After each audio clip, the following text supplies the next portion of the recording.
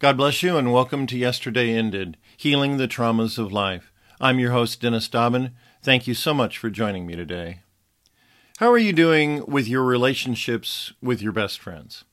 Has life and so many other priorities reduced your friendships to text check-ins from time to time?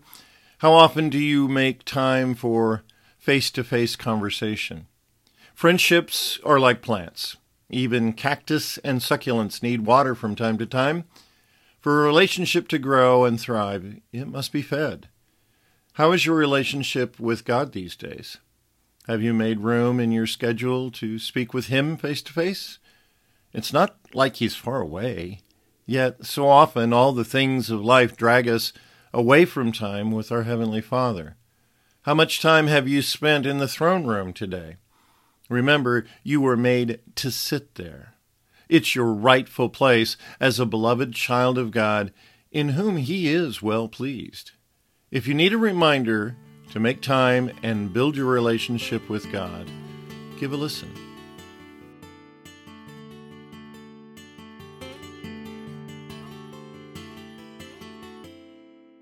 Last week I was home again with another cold, unfortunately. And as I rested throughout the days I was stuck there, alarms on my phone rang out every 2 hours from 10:55 a.m. to 8:55 p.m.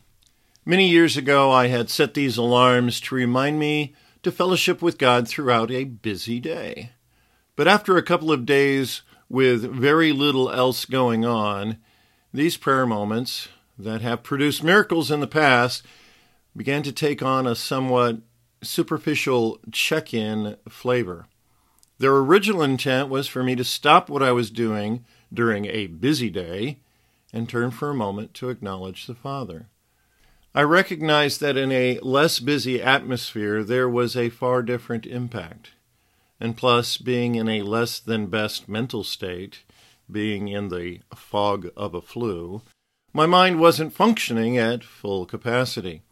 But that didn't stop God from finally speaking to me when at one moment of stopping an alarm and turning to acknowledge God, He showed me my superficiality. And there was a sadness in my heart. I felt something was missing. And that's when Papa told me to stop checking in and start having a conversation with Him. Though the conversations I have with Him throughout the day may not last a long time, my attitude towards the relationship was definitely corrected. It's not about dashing in and out. It's about living in the throne room. The kids of the kingdom can play and run about. From this heavenly room, they are never shut out. To be able to enter here, they have no doubt. They know it's their right to be in the throne room. But though it's their right, how long do they stay? How many times do they enter throughout the day? Will the busyness of life cause them to delay to spend time with Abba in the throne room? Beloved children of God, we can take our royal seat. Assigned to us all, there's no reason to compete.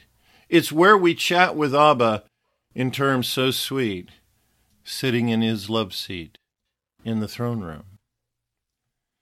Being an artist, I have tried many years ago to visually depict the throne of God. As I pondered what it might look like, my mind went to images of the thrones of the kings of men. Gold and jewels and ornate carving came to mind to depict the greatness of the throne of heaven. But then it finally dawned on me, I was thinking of thrones of men and not the throne of the God of love. The throne of God is, as I said in the poem, a love seat.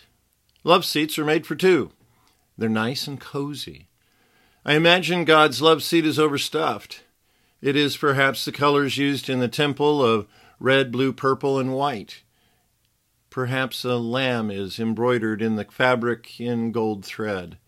And though from the throne of God royal decrees and commands do come forth, it's where we've been made to sit, according to Ephesians chapter 2, verse 6, at the right hand of God.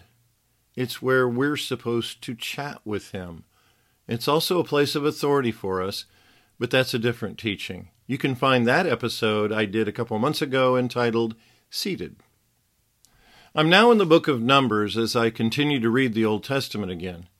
In the chapter I read this morning, it's the record where Miriam and Aaron speak against Moses and complain about Moses being the only spokesperson for God. It says that God heard it. Oops. We pick up the record in Numbers chapter 12 in verse 5. And the Lord came down in the pillar of the cloud and stood in the door of the tabernacle and called Aaron and Miriam, and they both came forth. And he said, Hear now my words. If there be a prophet among you, I, the Lord, will make myself known unto him in a vision, and will speak unto him in a dream. My servant Moses is not so, who is faithful in all mine house. With him will I speak mouth to mouth, even apparently, and not in dark speeches. And the similitude of the Lord shall he behold. Wherefore then were ye not afraid to speak against my servant Moses? God calls Moses his servant twice, and he says he doesn't speak to him in visions or dreams, but mouth to mouth. In Exodus 33, there's another description of the relationship between Moses and God in the first phrase of Exodus 33, verse 11. And the Lord spake unto Moses face to face, as a man speaketh unto his friend. As close as Moses was to God, he still had a visitation relationship with God. The Spirit of the Lord was only upon Moses. God now dwells within us, according to Ephesians chapter 2, verse 22, in whom ye also are builded together for an habitation of God through the Spirit. Israel waited for God to show up at the tabernacle. They waited for him to visit. And when God was done talking with them, he left. But now God inhabits us. He's always around. You don't even need a phone to talk with him. Simply open up your heart and your mouth and start speaking. We have a couple ways to communicate with Papa, and they're spoken of in 1 Corinthians chapter 14, verse 15. What is it then? I will pray with the Spirit, and I will pray with the understanding also. I will sing with the Spirit, and I will sing with the understanding also. In the context of 1 Corinthians 14, the Apostle Paul is talking about how to speak in tongues in the church. Speaking in tongues in the setting of the church, outside of a worship service of singing praise in the Spirit, should always be interpreted. But in our private prayer life, we can either pray with the Spirit or with our understanding. It says in verse 16 that when we speak in tongues, we are giving thanks well. I don't think we could ever thank God enough for all that he has done for us. That is definitely one part of the conversation that we should be having with Abba throughout the day. And at times, we all have no clue what to say, and that is the greatness of speaking in tongues. The Holy Spirit speaks for us the things which we cannot utter. Then there are times we just need to pour out our heart to Papa and what's going on in our lives. When you consider the Psalms and the diversity of subjects and means by which the psalmist wrote, we quickly see there's nothing we can't talk about with Abba. Let's look at an example in Psalm 5, starting in verse 1. Give ear to my words, O Lord. Consider my meditation. Hearken unto the voice of my cry, my King and my God, for unto thee will I pray. My voice shalt thou hear in the morning, O Lord. In the morning will I direct my prayer unto thee, and will look up. There are several things to learn from this example. First, David asked God to hear his words and consider his meditation. Meditation literally is a musing or a murmuring. It is the depth of our heart speaking out to God. It is not the repetition of vain words or phrases. Next, David repeats his request to be heard. He describes his communication as a cry. There's a bit of effort David is putting into getting God's attention. And he says very clearly that it is to God to whom he is praying. I can imagine him saying in a Brooklyn accent, "I'm talking to you." I'm not sure if verse 3 is a warning, but he says, "My voice shalt thou hear in the morning, O Lord. In the morning will I direct my prayer and will look up." Twice he tells God, "I'm coming to talk with you in the morning. I've got stuff to talk about with you." David is being very intentional about spending time with God. How does your God time schedule look like? Do you have alarms on your phone to remind you to speak with him and spend time with him? Look at this example of spending time with God in Psalm 25, verse 5. "Lead me in thy truth and teach me, for thou art the God of my salvation. On thee do I wait all the day." There's a great resource to learn about having a constant conversation with God in the booklet by Brother Lawrence entitled Practicing the Presence of God. You can download it for free as a PDF or buy a paperback copy. It's a series of letters that a monk named Brother Lawrence sent to a friend of his. Brother Lawrence was born in 1605 and lived to be over 90 years old.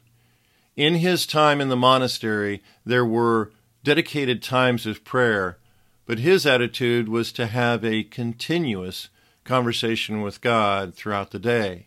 He shunned anything that took him away from his time of speaking to his Heavenly Father. I recognize that living in a monastery can give you a sheltered and less distracted lifestyle, but there's no reason we cannot adopt such an intentional attitude towards our relationship with Abba. When we become awestruck by the grace and goodness of God, when we are stunned at his mercy in our lives, spending time with him is never a chore. The end of chapter 6 of Matthew speaks about what we think about in reference to serving God and the things of this world. The type of thinking it is speaking of is being anxious. What will we eat or drink, or what will we wear? Jesus takes several verses to show how God takes care of the little things all about us. He speaks about feeding the birds of the air. He speaks about our lack of ability to grow a foot by thinking about it. Usually anxious thinking causes us to shrink, though. Anyway, and then Jesus talks about the beauty of the lilies of the field and how God makes them so beautiful.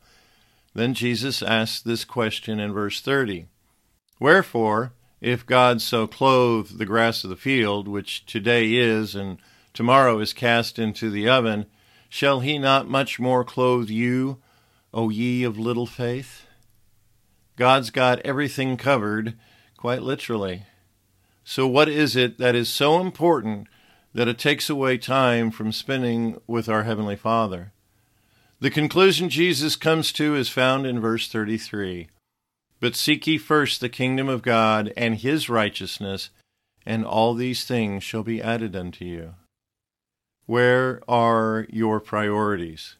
What is it you're looking for in life? We've been given the awesome privilege to enter into a personal relationship with God Almighty, and that can begin or continue anytime you walk into the throne room.